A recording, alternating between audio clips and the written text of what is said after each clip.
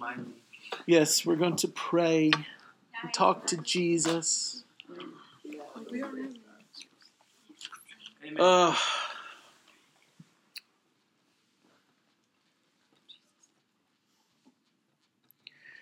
Lord, it's hard sometimes to switch gears in our brains and get to where we need to be to hear your word, and, or in my case, to teach it.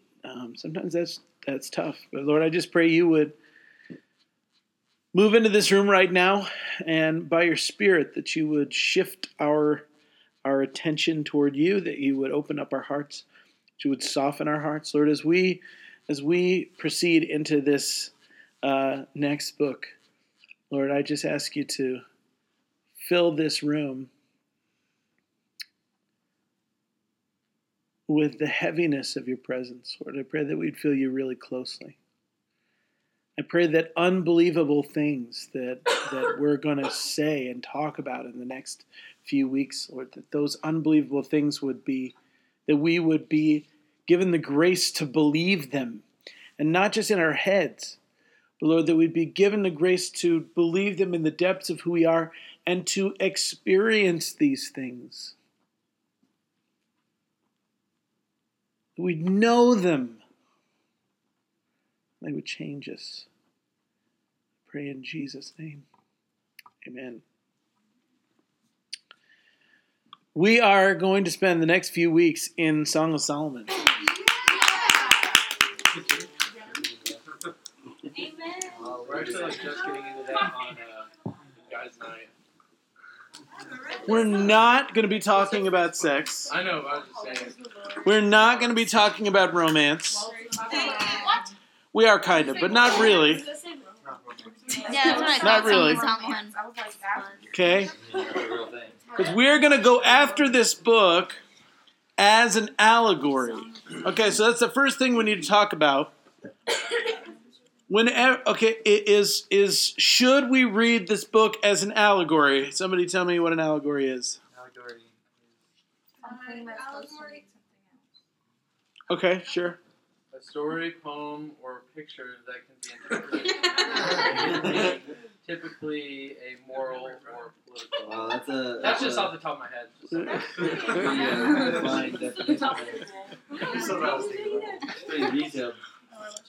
Allegory is where someone tells a story that has like the pieces of it are symbolic of something else, and that has a meaning that is not immediately obvious when you actually read the story. Okay? Now, the Bible has multiple kinds of literature in it. We need to understand this. And we need to understand where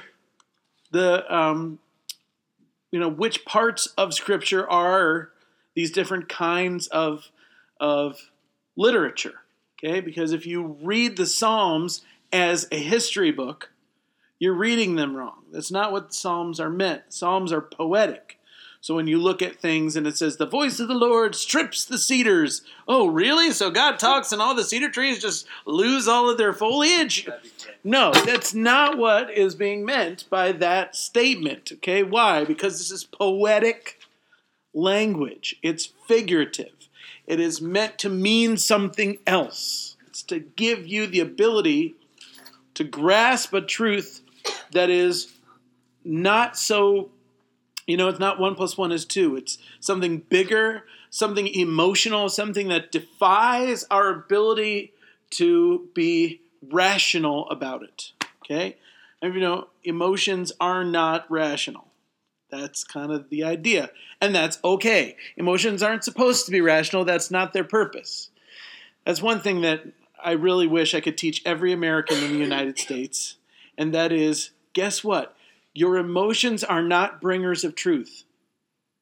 You need to understand that. Just because you feel something doesn't make it true. Somebody says something, I'm offended because you said that, and then I go back and I talk to you and you're like, oh my gosh, I did not mean it that way. I meant it like this. Guess what? My emotion was incorrect. My emotion did not bring me truth about it. It did not bring me the facts. That's not what emotions are for.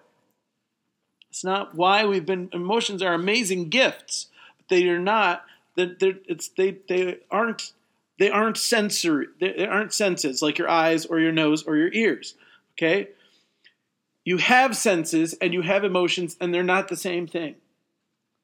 And we need to get a grip on that. But there are emotional realities that we need to be able to hold on to, and so and there are specific kinds of literature, both in the Bible and out, that are meant to give us, to help us with the emotional components of our nature and not with the rational component of our nature. Does this make sense to everyone? Yeah, you guys look completely like just... Don't make me, have you stand up and shake. No, I don't know. I'm just got this dullness that I'm sensing in the room. Anyway, so understand, this book is a poem. It's a song. That's the name of the book. The Song of Songs, which is Solomon's. That's the name of the book. It's the very first verse of the book is the title. The Song of Songs, which is Solomon's. This is a song. Okay? It is a poem. And it is meant to be giving you emotional information. Not factual information. Not, it's giving you emotional information. That's just how it works. Okay? And that's what it's for. And when we look at Scripture, we need to understand what this meant to the original author and the original readers of the story. And in the entire history of the book, The Song of Songs, which is Solomon's, it has been interpreted as an allegory for the relationship between God and his people. All of the history since it was first written, Jewish scholars have interpreted this book as an allegory.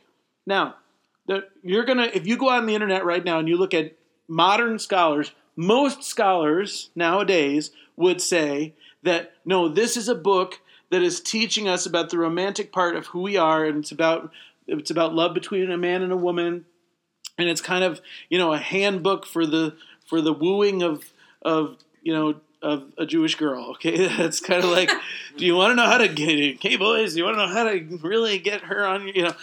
No. Okay, and that's what it is. Truthfully, this is a love song, and that is the point. And so there are things to take from this and read and say, okay, that helps me understand the way I should be towards my wife, or the way that I should be towards my husband. That's real. That's what's called the natural way of interpreting this book, and that's great. That's fine. We're not going to deal with that. This isn't pointers for dating once your first year is over. That's not what this is. Okay, that's not. I'm not interested in that. Somebody else can do that class with you. Actually, I might be interested in doing that sometime, but not in here. Not in here. This is Bible study. Okay. If you guys want to talk to Nathan and Sophie and tell them we want to take Pastor Josh's dating class, I'd be happy to teach one. I'm not going to charge you anything. You can just be really grateful to me later on. But what we are going to do is look specifically at the allegorical, symbolic meaning of this text. Okay. This is the Song of Songs. Solomon wrote 1,005 songs. That's what the Bible says. But this is the only one that Solomon called the Song of Songs. The song to end all songs. The meta song. The song, it's not just a tale about a boy and a girl. This is the wellspring of all songs. That's the idea. This is the song that sums up all other songs. All other songs are contained within this one song.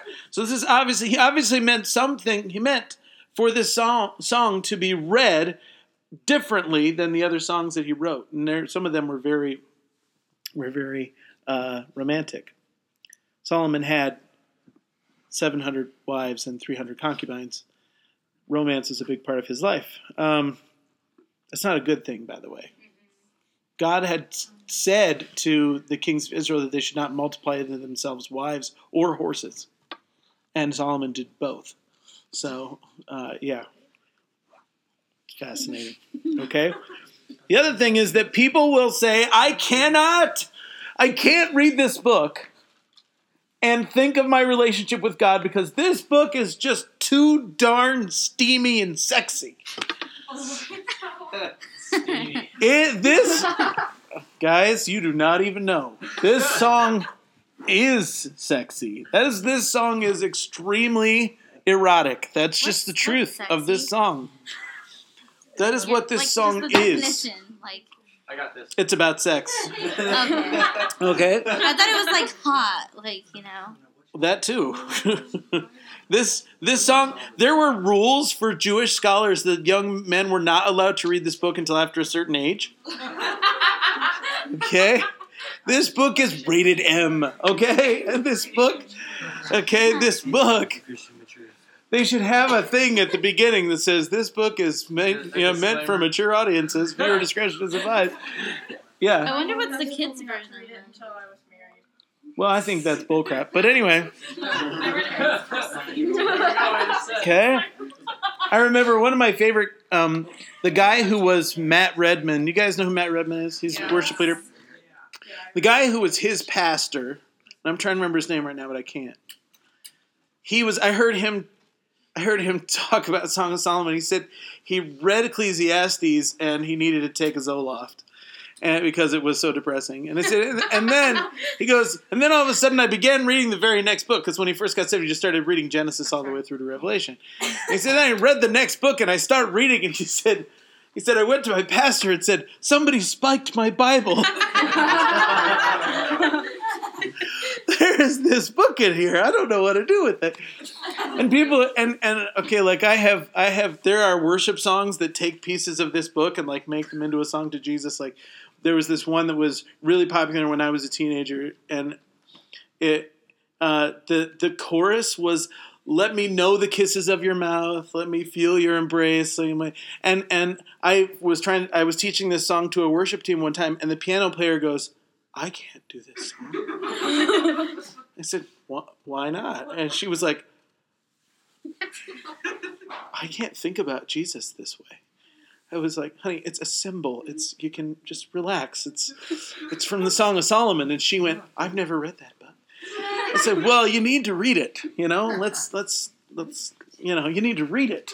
You need to understand this book is powerful. It's fiery. It's an important, and yes, it is. It's sexy. It's steamy. It's hot. It's there's stuff in here. There's verses in here, which I'm not going to go to them, but there are verses in here which are just downright dirty. Like you're just like, oh, jeez. Like and there's symbolism in here which if you read the original Hebrew, it's way dirtier than it is in the English translations that we have. Way dirtier because there's like descriptions of body parts, etc. And you're like, when you read it, you're like, oh, your navel is a goblet filled with wine. Well, guess what, guys? He wasn't talking about her belly button. Okay, he was talking about something else. Oh yes, okay. There was something else he was talking about there, all right? And if you read the original language, you can tell very quickly, oh, jeez. Okay? It was like, whoa, somebody spiked my Bible is really good. It's like, wow. And people would say, I can't think of Jesus that way. That's just gross. And you know what? You're right. You shouldn't think of Jesus in a physically sexual way. No, we shouldn't. We absolutely shouldn't. Jesus is not your boyfriend, okay? He's not. That's not how this is supposed. This is an allegory. Do you understand that the relationship between God and humankind is eternal, but the relationship between man and wife is not? Okay, the romantic relationship. Okay, the romantic universe that human beings can live in is temporary. Once the resurrection, everything happens, marriage no longer exists. Okay? It gives way to what marriage was created to show us. Marriage was created. Marriage itself is an allegory. It was created to show us what intimacy between God and man should look like how powerful it is, how pleasurable it is, and how vulnerable you should feel.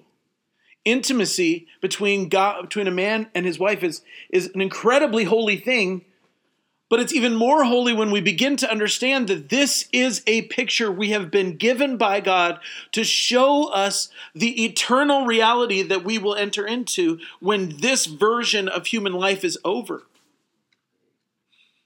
And that reality will go on forever, ever, and ever, and ever, and ever. And the human institute of marriage will not. It ends at death or resurrection, whichever comes first. That's one of the things my wife really hates it when I talk about this. I don't want to think about not being married to you later, And I'm like, I appreciate that, babe, but it's not going to be awkward for us then. It's not like we won't grieve the loss of what we had. Okay? We're going to have something way better, way higher, way more important than what we have now. And we won't grieve that loss. We won't be like, boy, I wish we were still married. No, it's not going to be like that. It's going to be it's just a whole order of glory far beyond what we experience now. And our marriage is awesome. So we're already experiencing an amazing, thing, but what's coming after this is going to be so much better. And marriage is just a picture. It's just a clue. It's a way that God has given us to help us to understand what this thing is really going to look like. And so when things get a little steamy in this book, we need to understand that God is saying, I created all of this to show you something real, something far more real than the physical reality that you experience, something far more satisfying, far better, far greater than this thing that we call marriage. So let's just look beyond it to the glory behind it. And that's what we're going to do as we go through this. And you need to understand that the Bible is not bashful about sex. For instance, one of my favorite verses is Proverbs 5:18. Let your fountain be blessed and rejoice in the wife of your youth. As a loving hind and a graceful doe, let her breast satisfy you at all times. Be exhilarated always with her love. See, the Bible is not like, they're like, guys, have fun.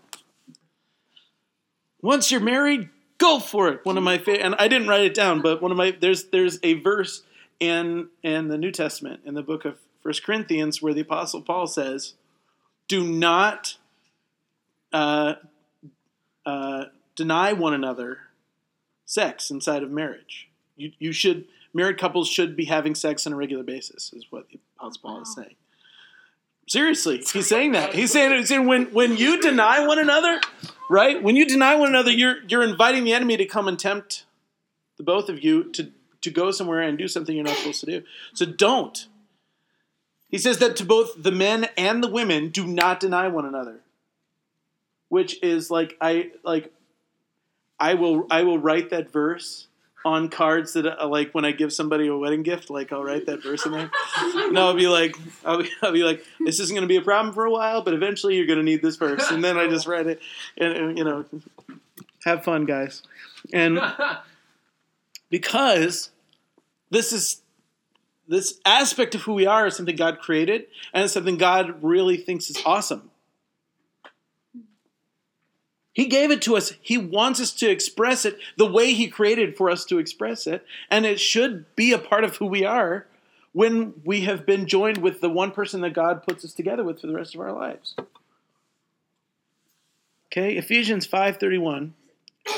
Go ahead. Oh, okay. For this reason, a man shall leave his father and mother and shall be joined to his wife, and the two shall become one flesh. Verse 32, this mystery is great, but I am speaking with reference to Christ and the church.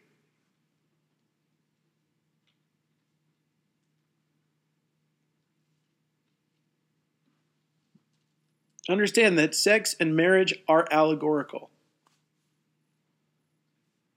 All on their own. And it's a picture of Christ in the church, and we need to enter into it. We need to understand that that's what's going on. That's why it exists. It exists to show us Jesus. These higher, more eternal, much more deeply satisfying realities that God has called us into. That's why we were created. But remember, Jesus is not your boyfriend. The essential part of this book, the sensual parts of this book, must be referencing something deeper and more eternal than, her breasts are twin fawns of a gazelle. Okay? We're going beyond that. All right? Is everybody clear? You are allowed to be a little bit embarrassed. It's okay. But my real hope is that over the next few weeks, because here's my plan. And this book is a journey into greater intimacy with God. That's the point of this book. This book begins with the Shulamite woman, the beloved, standing outside of relationship with God and looking in and saying, I want him. And ends with them fully knowing each other, living in full, complete, and total partnership with one another, and walking together as eternal husband, a bride and bridegroom. Okay, and the book is a journey from this place of desire to the place of satisfaction and fulfillment. That's what this book is. And so we're going to take, I think there's 11 stages that the book goes through. Let me look and see. That's not it.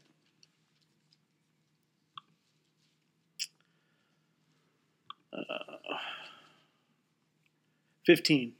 There's 15 stages that she goes through. And we're going to do, 2 or 3 every day. Although today we're just going to get to 1. But after this, we'll plow through 2 or 3 of these stages that she walks through. These moments where Jesus is answering her cry, the cry that begins with the second verse of this book. But before we go there, let's talk about why we need the Song of Solomon. Okay, God does not put books in the Bible that are unnecessary. They're there for a reason. It's the inspired word of God, and this is a book we're going to be studying even when we get to heaven. Understand that we're still going to study the word when we get to heaven.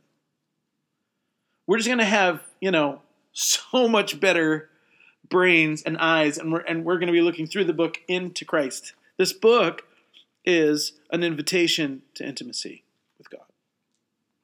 Understand it. That's what this is.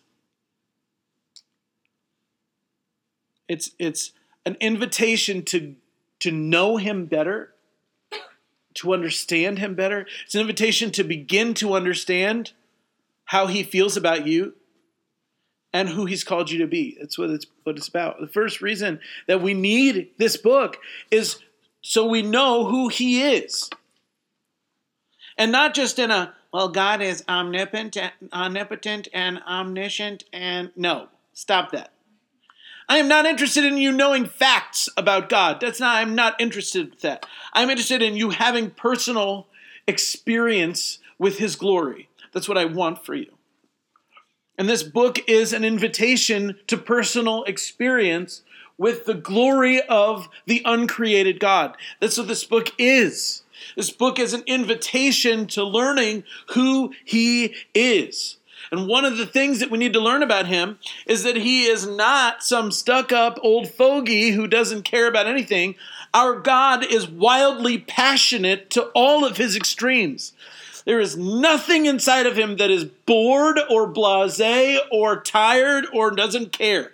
God is a consuming fire, the Bible says. And we've got to understand that he is absolutely passionate. In every ounce of his eternity, he is burning for you.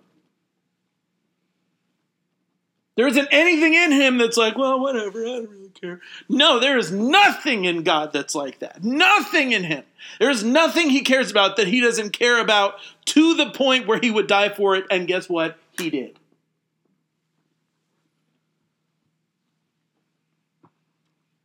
And I don't want you to just know that in your head. I want you to feel that. I want you to feel the fiery eyes of Jesus locked on you. I want you to feel it. I want you to feel the fiery eyes of Jesus like burning through your skull. I just want you to be intimidated by how absolutely passionate he is for you. I want you to feel it when you wake up in the morning. Jesus there saying, I love you. And I want you to be like, ah! It's like it's almost too much for me. I want you to be at the place where you are overwhelmed by how much he desires you.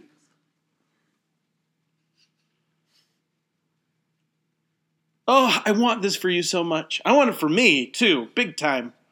But I've been walking with this book for probably 15 years.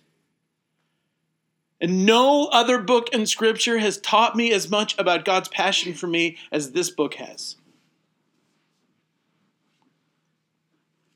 I feel like this book is my box of old love letters, that I have. I actually have one of those, but you go back and kind of. And as soon as I begin opening it again, it's like the fragrance of his perfume comes out. It's just like, that, and I just feel my heart begin to just burn for him again. It's like, I love you so much. And so when I sit and I study this book, I just weep. I'm just like, I want more of you. And that's what I want for you. I want you awakened to his desire for you, the way he feels about you. I want you to encounter it. I want you to honestly feel on the inside how much he enjoys you.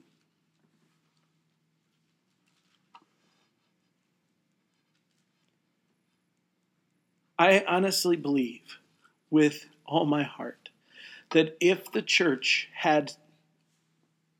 if they would just push in just a little bit to this understanding that God enjoys me, that righteousness would be a piece of cake, that becoming like Jesus would be a lifelong obsession for everyone who follows him.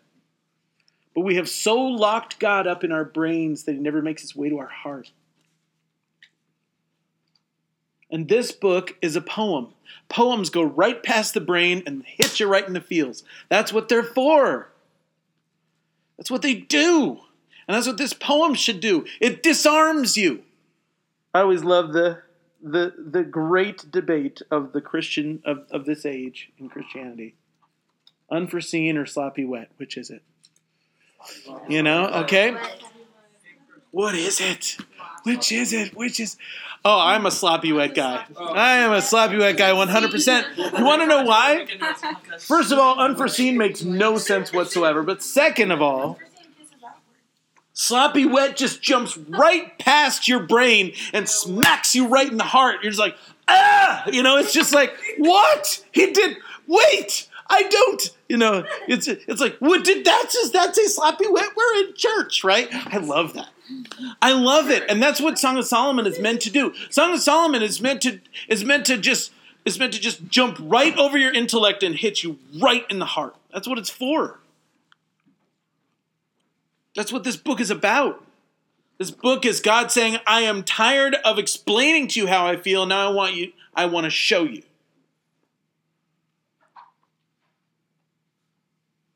That's what this is. Okay? And that's why we need it. To experience God's emotion, to experience his passion for us.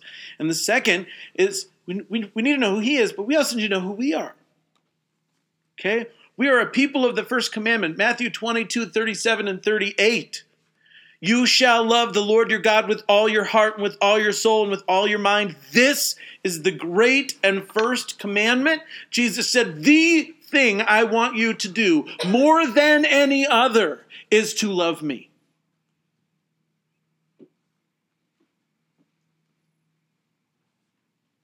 It is so easy to forget that. The first and greatest commandment is not to go to church. The first and greatest commandment is not to preach the gospel. Oh, I just want to grab. There's so much of the body of Christ that honestly believes that the thing God wants from you more than any other is to preach the gospel, and that is wrong. Does he want you to preach the gospel? Absolutely. But more than that, he wants you to be in love with him. In every dimension of your being, he wants you to be in love with him. He couldn't make it any more clear. All your heart, all your soul, all your mind, all of you in love with him is number one priority. And we jump right past it. We love the second commandment. We go right there and we go to all the other commandments because those we can just check off the list. But loving God with everything inside of us, oh man, that's going to cost me everything. Precisely.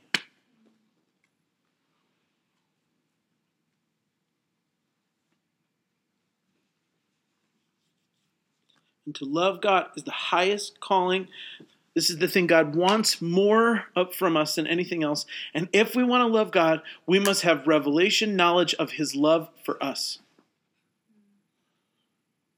Understand, 1 John 4:19. We love why? Because he first loved us. Until you have experienced the love of God for you, you cannot love him back. And I would say this to you.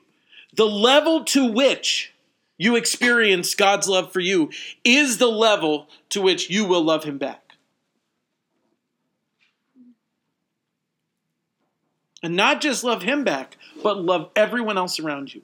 If you have not experienced God's unconditional love for you, you have nothing to give to anybody who comes looking.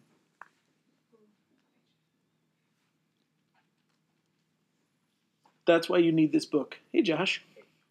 That's why you need this book. Ephesians 3:17 through 20. That you would know the love of God in all its dimensions. He says, the Apostle Paul is praying. He says, so that Christ may dwell in your hearts through faith, that you, being rooted and grounded in love, may have strength to comprehend with all the saints what is the breadth and the length and the height and the depth, and to know the love of Christ that surpasses knowledge, jumps right over your brain and hits you right in the heart, that you may be filled with all the fullness of God. You want to be filled with all the fullness of God? This is how it happens. To have experiential knowledge of God's love burning on the inside of you, all of a sudden you're going to walk like him, you're going to talk like him, you're going to think like him. Why? Because he loves you so much, and it's going to come pouring, oozing out of every part of who you are. You'll have no ability to be anything but a complete and total lover of Jesus. Why? Because he's completely and totally loves you.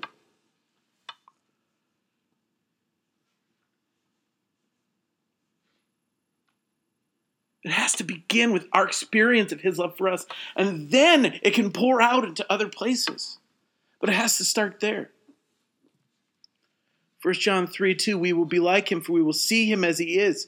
It's what's called the beholding and becoming principle. It's in 1 John 3:2, it's in 2 Corinthians 3:18. We all, with unveiled face, beholding the glory of the Lord, are being transformed into the same image from one degree of glory to the other. It is about seeing him that makes us become like him. It's experiencing him that turns us and makes us who he wants us to be.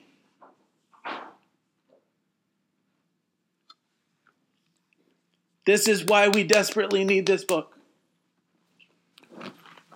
Desperately, desperately need this book. This book is just a gift of fire for your heart. So, I want you, as we go through this book, I want you to make this book your song. It's the Song of Songs, which is Solomon's, but I want you to make it your song. Okay? Take this song to the prayer closet. Take it to the secret place. Let it become the love language between you and Jesus.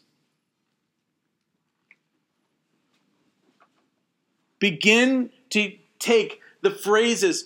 Phrases from this book are going to lodge themselves in your soul and be stuck there for the rest of your lives. If they just will, all of a sudden you'll be like, you're just going to be, you'll be in prayer, and all of a sudden you're going to say, "Kiss me with the kisses of your mouth," and you're going to be like, "Oh crap, what did I just say?" Okay, you're going to be like, "Brah!" It's just going to come out of you. Let this become the love song between you and Jesus. Let it be the language that you use.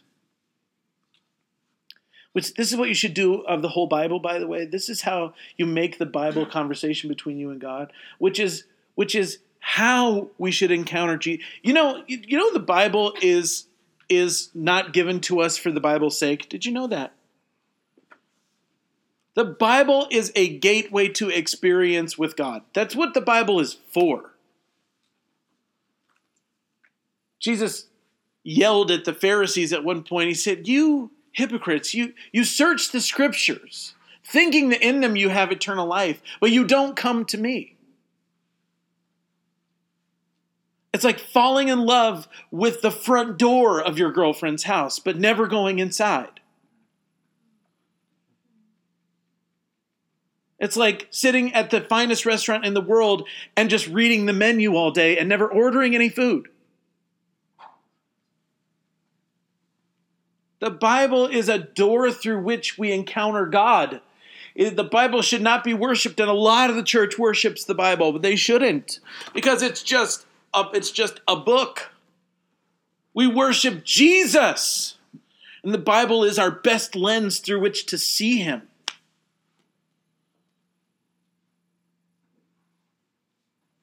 Does that make sense? I hope so. So when you're reading the Bible, and all of a sudden you come across a statement that you need to believe. Okay, let's take John 17:26. Somebody look it up. John 17. I promise we're going to get into the first part of this book here in a minute, but What was it? John 17. I made known to them your name, and I will continue to make it known, that the love with which you have loved me may be in them, and I in them. Okay, did you hear that? That last part of Jesus' goal for us is that the love with which God the Father has loved God the Son would be in you and me. If you think about that long enough, that's another nosebleed verse. If you think, what? How much does God the Father love God the Son? Okay, think about that for just a minute. Now, Jesus says, my goal, all that I want for you is that the love with which the Father loves me would be in you. That you would experience the very same love that God has loved me with for you. So when we run across a scripture like that, what do we do with that? Okay, my buddy Mike Bickle, who he's guiding me through Song of Solomon this time. I've used a couple different people, but I'm going to follow the 12 or 13 phases of the journey of the Shulamite. They're coming straight out of Mike's stuff. So if you want to hear a better teacher than me teach it, you can go listen to Mike teach it. And he spent a lot more time in it than I have, but we're just going to go through those phases because I've never studied it that way, and I'm excited about studying it that way. When you've studied the book Song of Solomon like 18 times like I have, you're always looking for new ways to get into it. And this time I want to study through by following the path of the beloved from the outside of the house to the bedchamber. That's what I want. So that's what we're going to do. And anyway, it's all Mike Bickle stuff, but this is what he says. When you encounter a truth like John 17:26, okay, what you need to do is first of all say thank you to God that this is true. Wow, that's really true. Thank you. And then turn it around into a prayer and say, can you help me to understand this better? Can you help me to experience it? I want to own this piece of scripture. I want this piece of scripture to be planted in the soil of my heart and to become fruit for righteousness for your name's sake, Jesus. I want these words, this truth that lies behind these realities, this truth about you, I want it to just rip me up and to change me completely. Will you do that for me, Holy Spirit? And then just wait and just keep asking that. I want to understand this. I want to understand this. I've had people ask me before, like, how do you study the Bible? This is how I study the Bible. I read a line of scripture that I do not understand or that I don't have full understanding of, and then I begin to say, Father, show this to me by your Spirit. Please, I want to understand it. I want to more than understand it, I want to feel it. I have to be several weeks out in my sermon preparation. I can't do the Saturday night special thing. I just can't, because I want to just soak in a scriptural idea for a good solid week before I stand up and I'm trying to deliver it. I can't do that. It has to have permeated me. I need to smell like it. I need to smell like that part of scripture. I need to walk past people and have them go, wow, John 17:26. That's what I need. And that's what I want. I want to just be so saturated in Scripture that when you cut me, I bleed that Scripture. That's what I want. And that's what we're being invited into, okay? It's just a real experience of this thing. So that's when you're given something you believe. When you are commanded to do something, when there's a command or, that's listed, okay? Love the Lord your God with all your heart, your mind, your soul, your strength, okay? That's a command. Then your response is, Father, forgive me because I haven't done this. Maybe a little, but not enough. Help me to obey and help me to understand your heart behind it. Okay? There's this wonderful Greek word. Have I talked to you about epinosis before? In Ephesians 3:17, when it says, and to know the love of Christ, it's this wonderful Greek word, gnosis, Gnosis. Okay? And it means experiential knowledge. It's one thing to know that it would hurt if I walked across the room and slapped you in the face.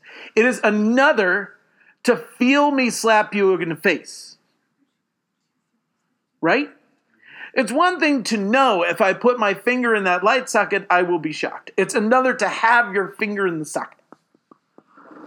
Okay, it's one thing to look at the map and say, I think I know where we're going. It's another to actually say, I've been down this street and down that street and down that street.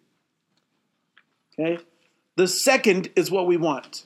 We want experience of the truth. Not just head knowledge. We don't just want facts. We want experience. We want to know what it tastes like, what it smells like, what it feels like. We want to be able to encounter something. Like when somebody starts teaching something that's not true, we want to have our insides immediately go, no.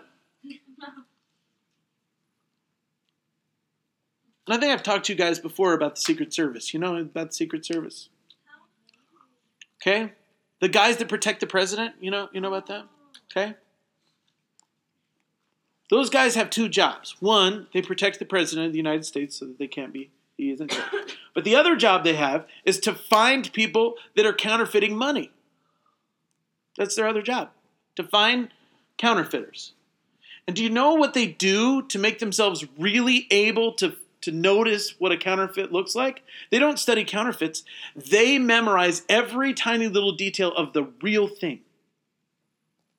They get so familiar with what real money looks like, that when they see the fake, they don't even have to know what's wrong about it. They'll just say there's something off about that. And that's what I want for you guys. I want you to be so associated with Christ. I want you to be so just connected to Him that when something comes along that's not like Jesus, you're automatically going to be like, I don't think so. And it might take you a minute to actually drill down and figure out what it is about that thing that's off. But you'll just know, no, I don't like that. There's something about that doesn't feel right. Does that make sense? That's what I want for you. So let's begin our journey into this book. Are you ready? We might get through 4 verses today. But I spent a lot of time on our preamble, okay? So we can spend the next 40 minutes in the actual book. But before we do that, everybody stand up. Come on. Let's get the blood flowing.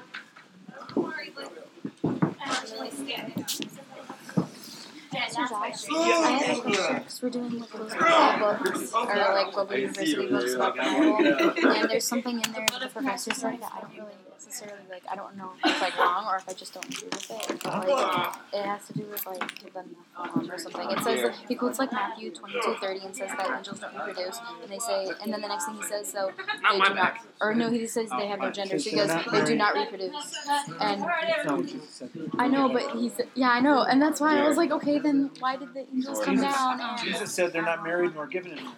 That does not mean that they don't have any children. okay, because he said that, and it freaked me out, and so I was like, I don't know who I asked Jared, and Jared was like, you know, he was talking about it, but then it's like, I don't know, because then it like, I thought they could reproduce. It's also, they're not supposed to. They're not supposed to. That's the whole idea. But then, It's an abomination.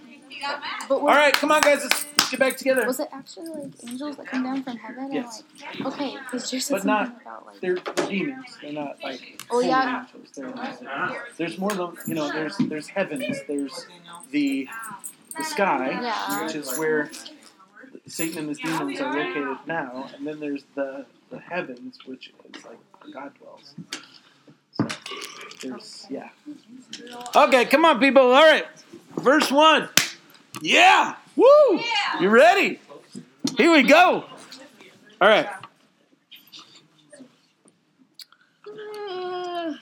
Okay, you know what? We may only get through 2 verses today. Yeah, I was about to say. Because these 2 verses are so desperately important.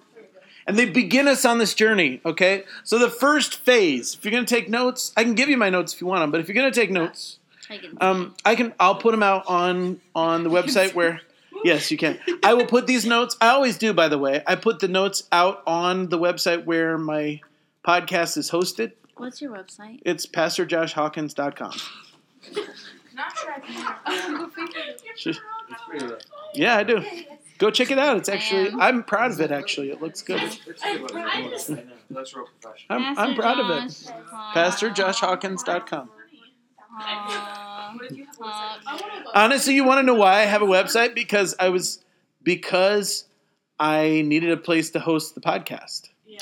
And 3 years ago, the students here, 3 years ago, the students here asked me to podcast so I looked around for ways to do it, and this was like the easiest way to do it, so I just started doing it. But You have anyway, a blog?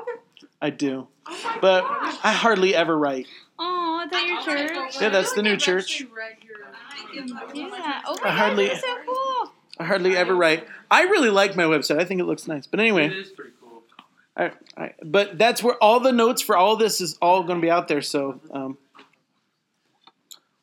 you can also get to it through iTunes. Just look up Pastor Josh Hawkins and it'll. Oh. All right, now stop looking at the website and let's get back to Song of Solomon. I like that you can scroll down. Yeah. Okay. And now my sermons from Fremont are going to be out there now too, although the first one's not out there yet because I didn't have the CD until it'll be out there tomorrow. Okay, so phase 1. Okay, the beginning of this journey. We're gonna walk through all the phases of the journey that the young woman, the Shulamite woman. She's a young woman. She lives in an agrarian culture, which means that they're farmers. Okay, she owns a vineyard, which she's going to talk about here pretty soon.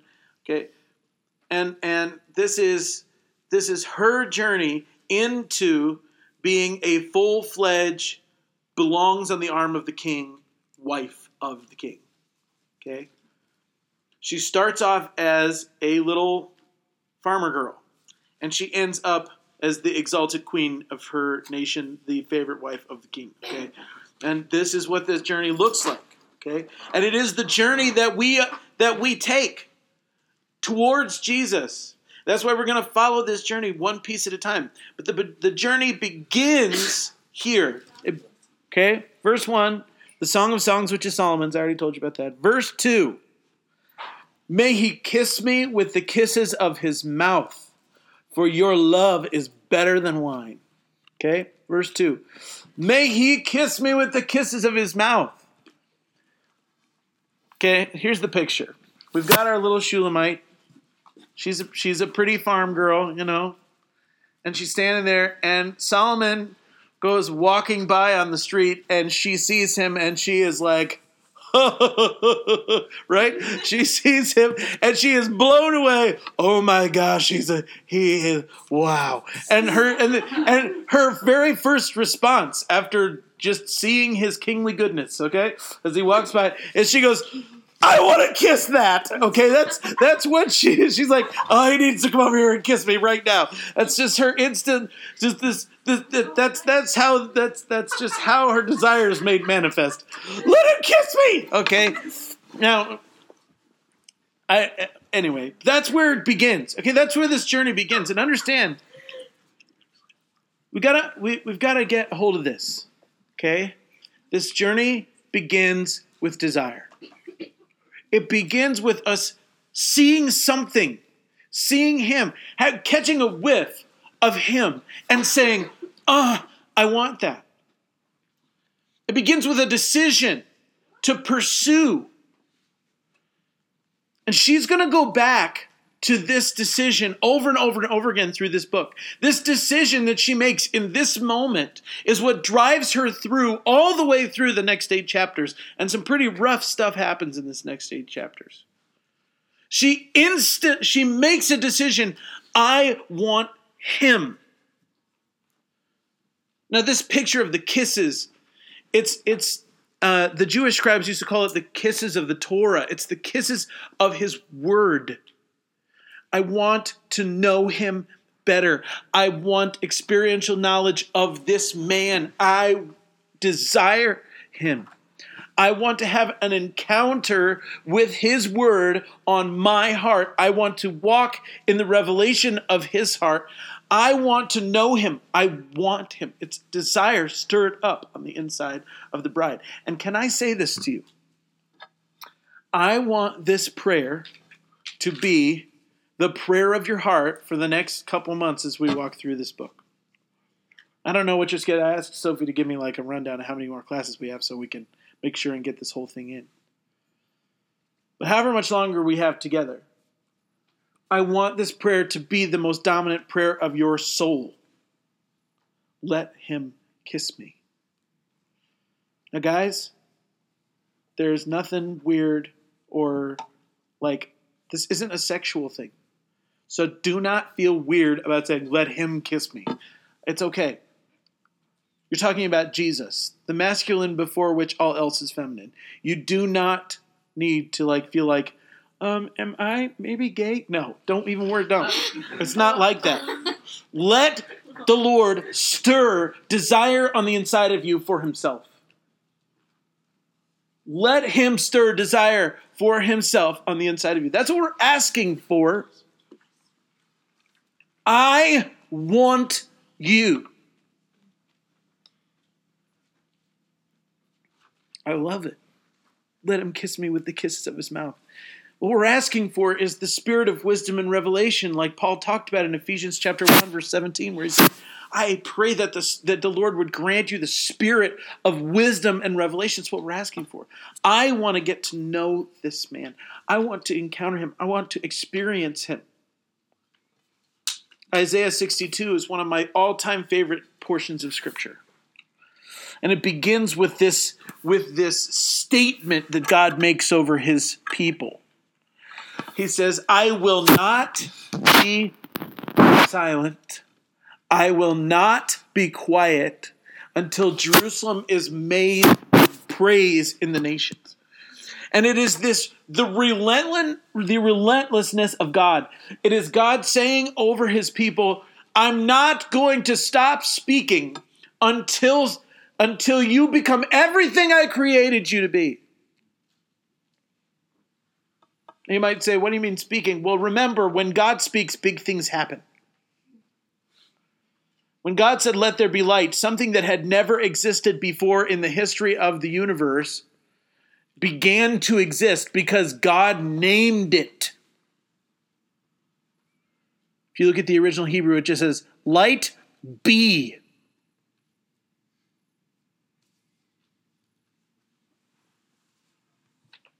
I love that. This thing which had never existed came into existence because God said, come into existence. It's that God who said light be and light was. Those are the words.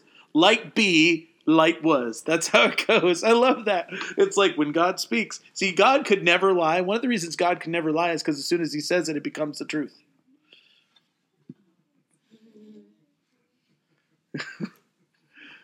Think about that for a minute.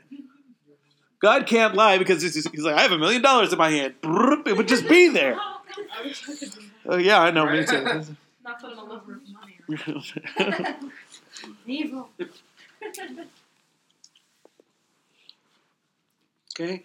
And God says in Isaiah 62, I will not be silent, I will not be quiet. And I love that because he's going, it's almost like he begins to speak over you, like I'm speaking over you, Jay, that you're a mighty man of God, and my word's going to flow through you with power, and the gospel will run swiftly as you preach it. God begins to say that over you. It's like one of the angels goes, God, shut up.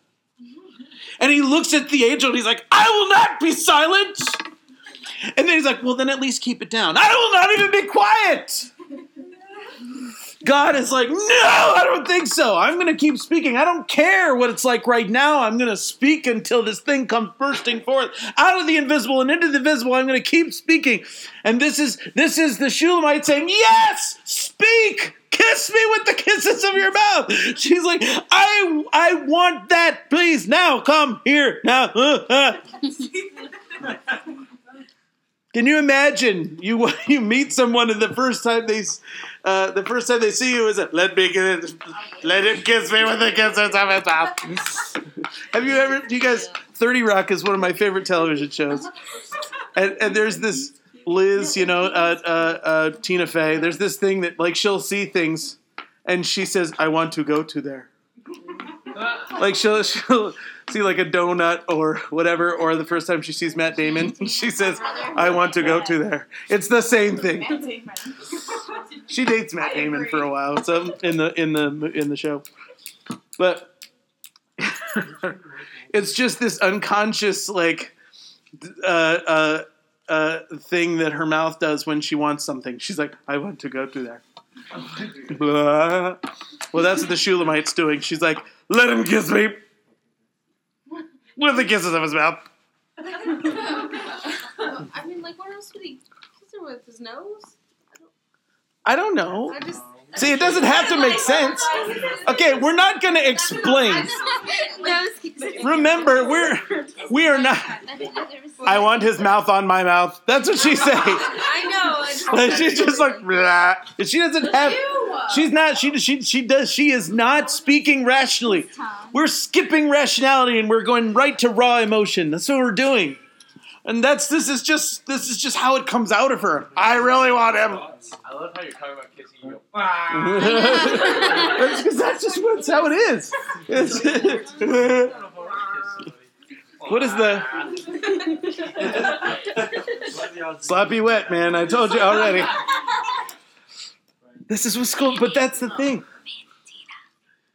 He has awakened desire inside of her.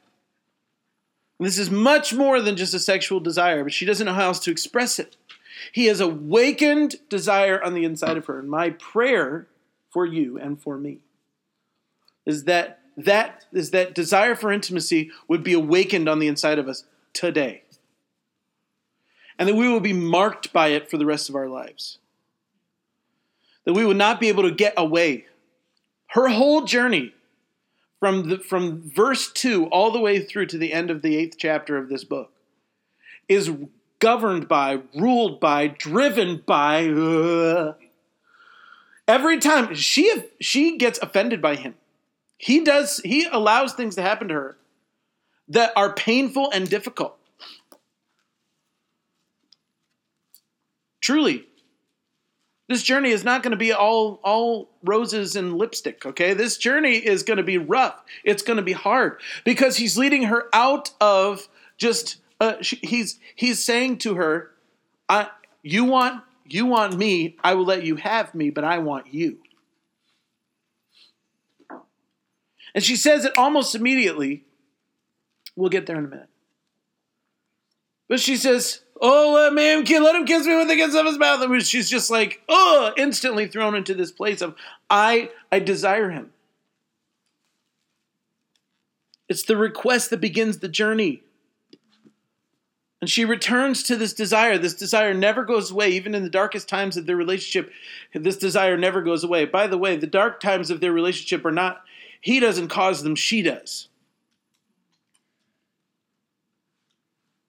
He does not change in this journey. She does. It is clear from the beginning exactly what his feelings are. They don't change, but hers do.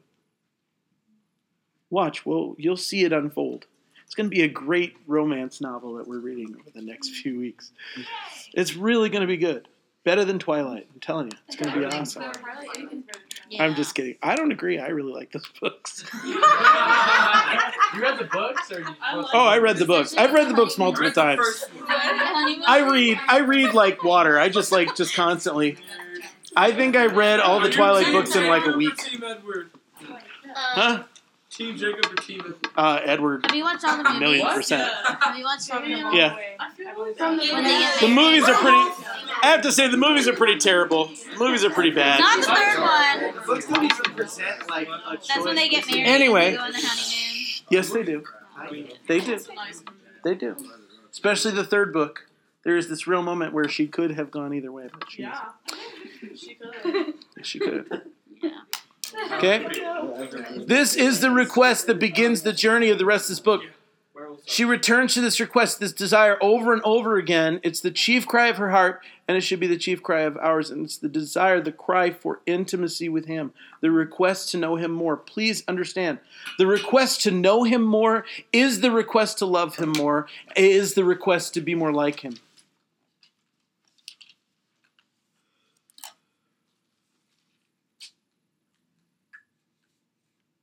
We're on a journey into righteousness. This is who we are.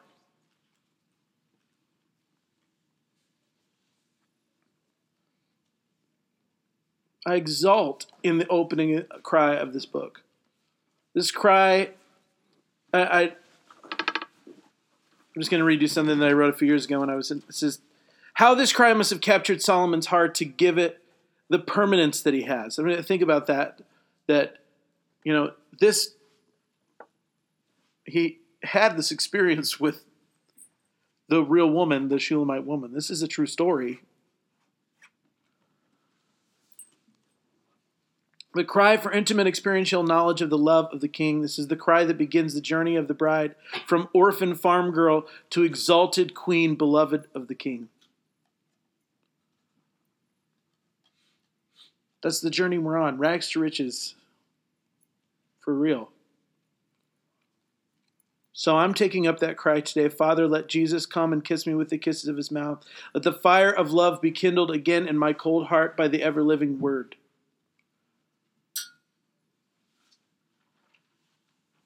For your love is better than wine, she says.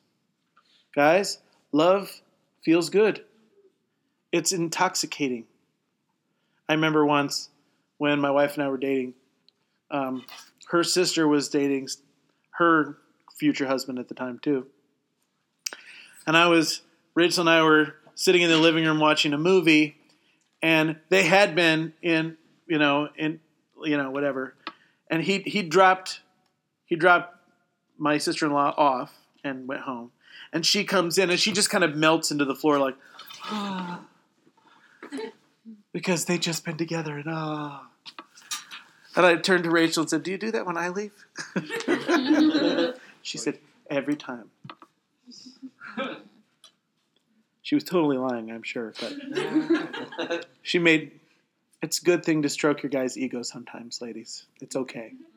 Make him feel like you actually desire him sometimes. It's pretty nice.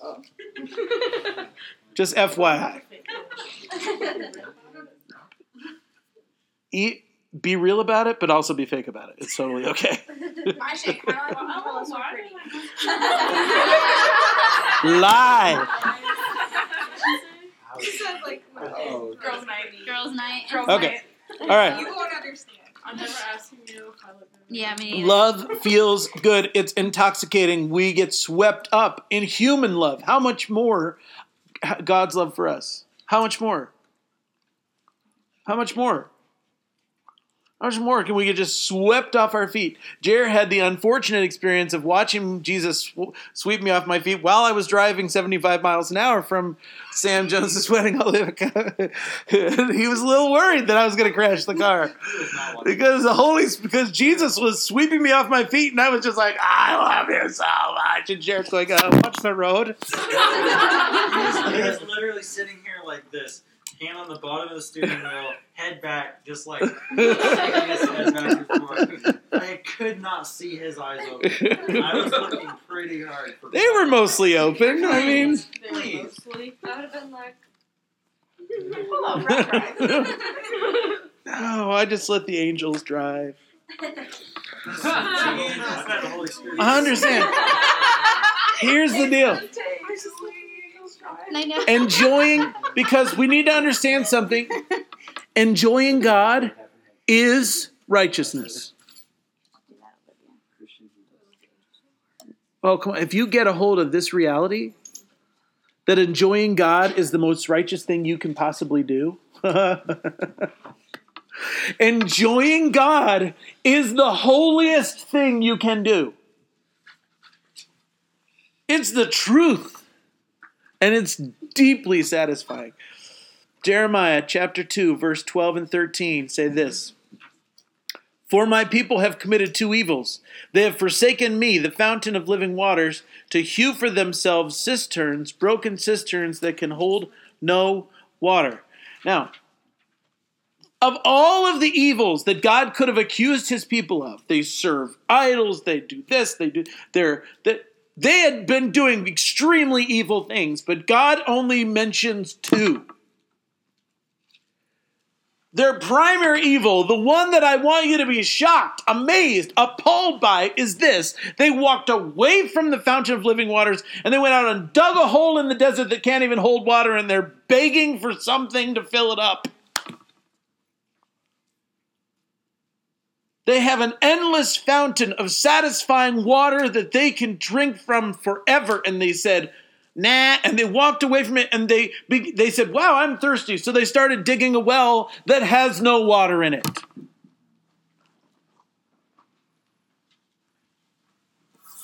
Understand what this means. God wants us to be satisfied in him and him alone. God wants us to be deeply, infinitely, always, forever satisfied in him and only in him. And this is righteousness.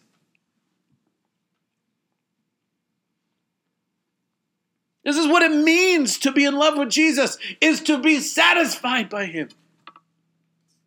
To need nothing else. Psalm 36:8 says that God gives his people to drink from the rivers of his pleasure. It doesn't say the little tiny water fountain of his pleasure. It doesn't say the light misting of rain of his pleasure. No. It says the gushing river of his pleasure is ours to drink from. This is what we're supposed to do. Stick our head into the water and suck the river dry as much as possible. Drink deep of the satisfyingness of God. Psalm 16, verse 11 says that there are eternal pleasures at his right hand. This is what we're supposed to experience. This is who we are. The New Testament says the kingdom of heaven, the kingdom of God is righteousness, peace, and joy in the Holy Ghost. Do you know that it is impossible to be righteous unless you're also joyful? That should mess with your heads right there. In a really great way. It is impossible to be righteous unless you're also joyful.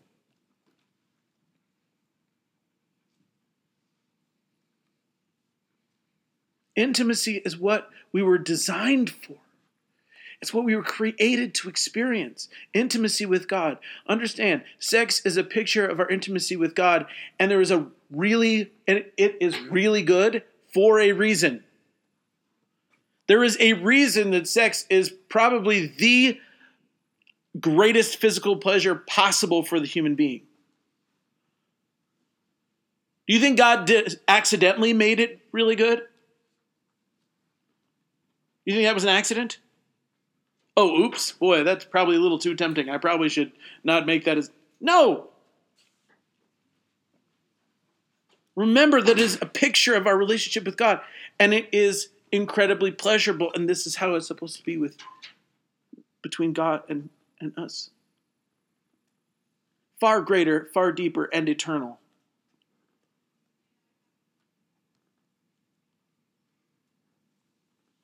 Okay? But understand that intimacy takes time to develop. Intimacy does not happen in a fraction of a second. It can't.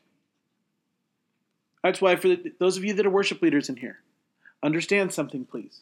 You cannot start a worship set with like that super intimate song. You can't do that. You can't start a worship set with, I don't know, just what's the most intimate song you know? Like, I don't necessarily agree with that, but okay, but like you can't start in the secret place. You can't start in intimacy. It doesn't work that way. You can't do that. It's a process, and you have to go from out here where you are all the way into the deepest place. That's why you start with something that's bigger and lighter and fun and kind of begins to turn our attention away from ourselves and onto God. Oh, okay, and then we can make further steps in, and all of a sudden it's just like you're face to face with Jesus and you're singing, "Oh, I love you," right? Okay.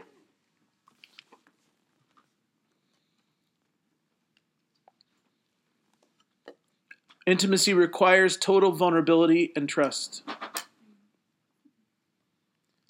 Oh, that's hard.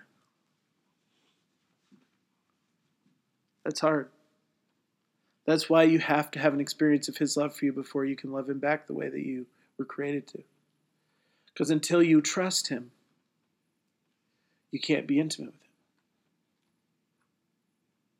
Intimacy requires vulnerability. It requires trust.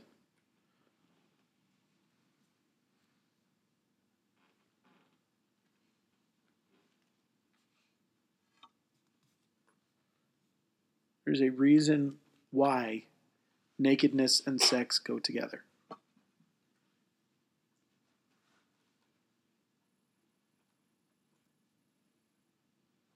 gotta understand that. Because it's a level of vulnerability you don't give to anybody else.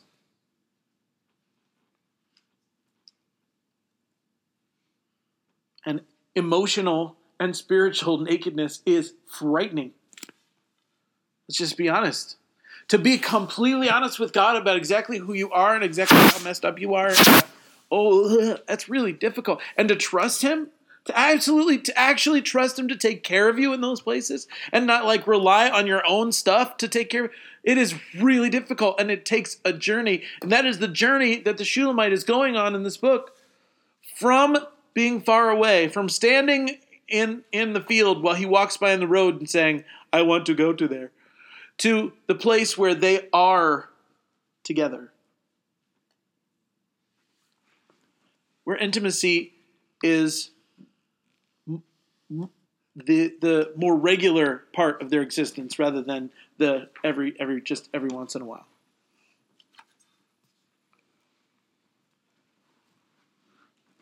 Intimacy is the fountain of righteousness and joy in God. Matthew 6:6, Jesus said, when you pray, go into your room and close the door. There's a book I would love for you guys to read, and you can actually get the PDF of it for free online. And the name of the book is Secrets of the Secret Place. It's by Bob Sorge, which is spelled S-O-R-G-E. It's like a roadmap to intimacy, and it's awesome. It's a great book. I'm having the elders at my new church read it right now.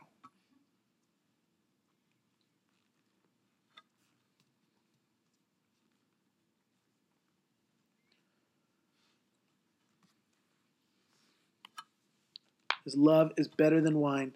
The Bible says that wine is for the gladdening of men's heart. So his love is better.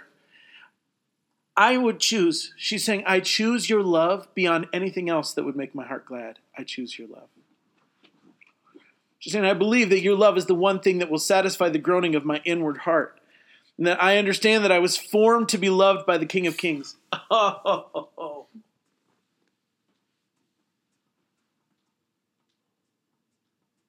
One of my favorite intimate songs is Lovers of Your Presence, Brian and Katie Torwald. And the last verse says, I was made for love. I was made for loving you. That is an incredibly intimate thing to say. But when we find ourselves in that place of intimacy, and we're face to face with Jesus, isn't that like the thought? Don't you just, I was born for this. I finally found like the reason I exist is intimacy with God.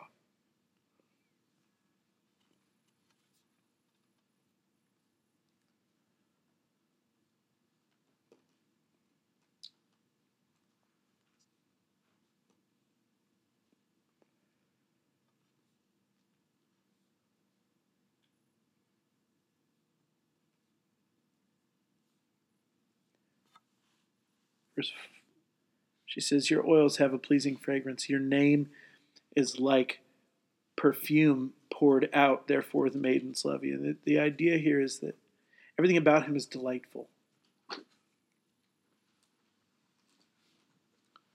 First it says, your anointing oil has a pleasing fragrance. That speaks of Jesus' authority.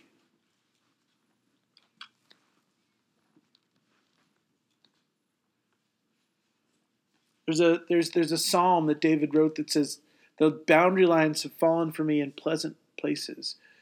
You set my feet on a level path. It's David saying, I trust your leadership. Guys, I know that there are times in our lives when to say to Jesus, I trust your leadership is really hard. When it's really hard to say, I trust you, take me wherever you want me to go. I will walk upon the waters. That's where we're in that ocean's place. Spirit, lead me. Where my trust is without borders. Really, truly, it's like, I trust your leadership. Your authority is pleasant.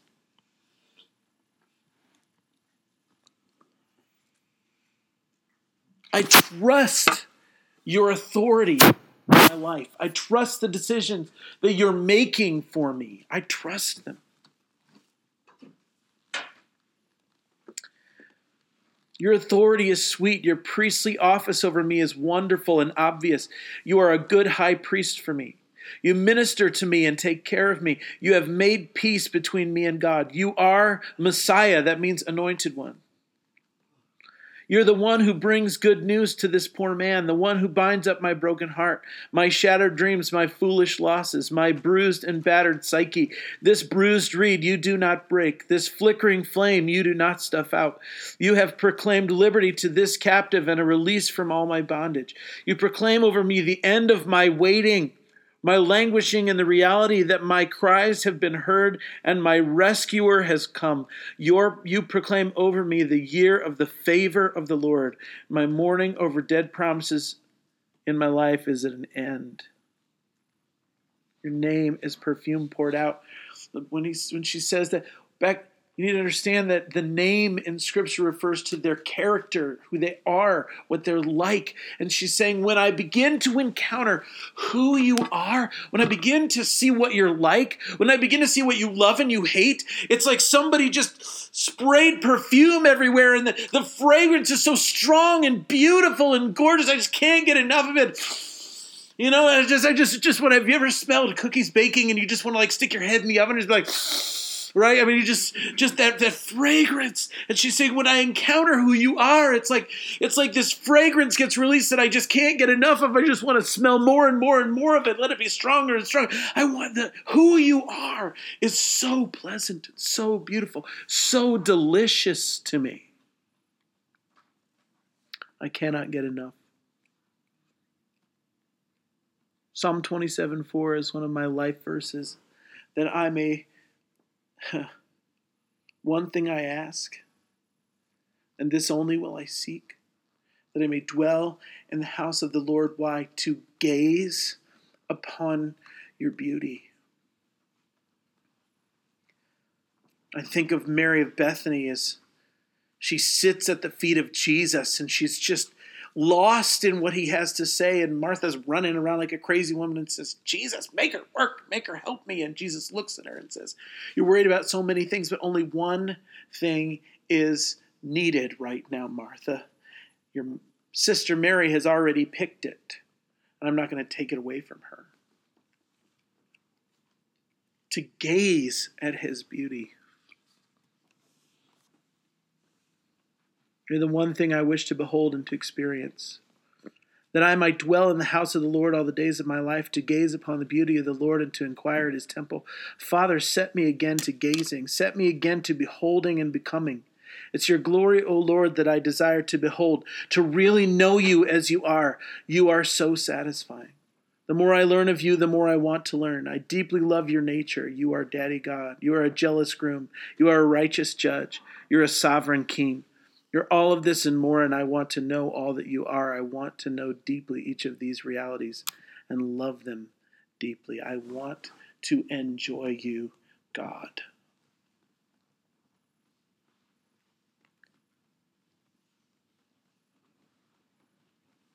Verse 4 is where we'll stop. She says, draw me after you, and let us run together. The king has brought me into his chambers. We will rejoice in you and be glad. I'm not going to read that part. The king has brought me into his chambers. First of all, she says, draw me after you and let us run together. She's asking him for something she's not ready to receive yet, but he still hears her prayer. She's not really ready to run with him yet. And we're going to watch the process she goes through to be ready to run with him. In fact, the first time that he comes and asks her to run with him, she's like, I'm good, thanks. She asked him to let her run with him. But when he comes and says, come run with me, she's like, no, I'm good. We'll get there. That's like phase 3.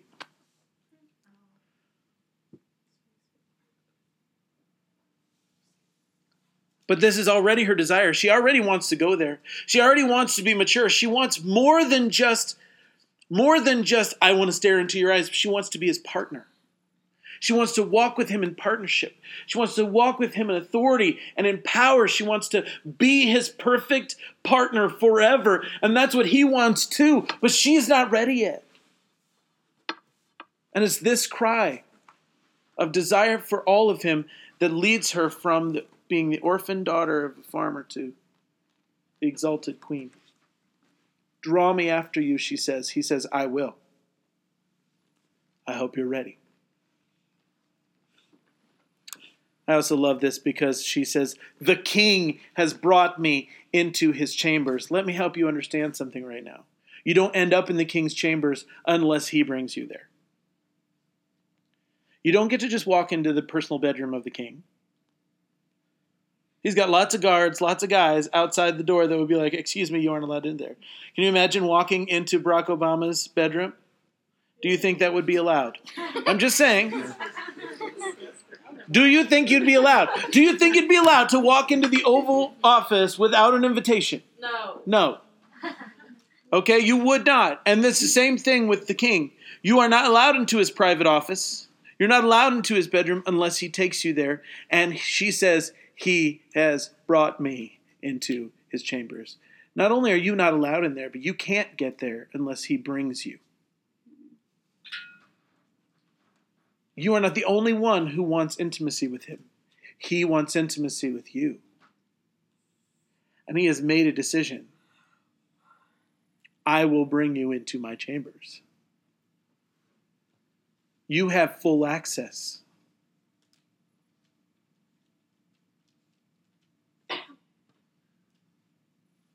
Let's pray. Oh Lord, I'm so excited. I love this journey.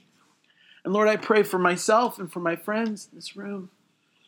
Come and kiss us with the kisses of your word. Come, we desire you, beautiful one. Come, draw us away. Let us run with you. King Jesus, take us to your chambers. Lord, we request We desire, we beg for intimacy with you. This is all we desire. It's all we want. It's all we would ever ask for. I want to know you.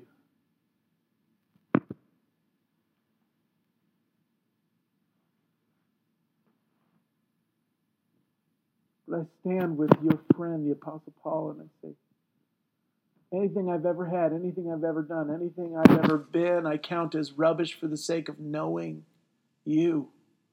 It's all crap without you. It's all worthless beside you.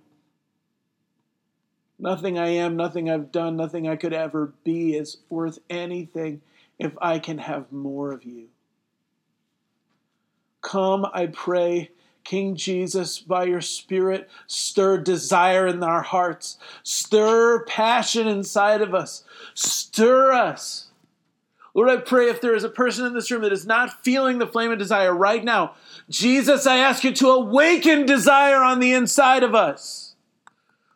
And Lord, the tiny little flame of desire that's there, only by your grace, I pray you would fan it to a roaring flame that consumes our very lives, our very hearts, our every moment.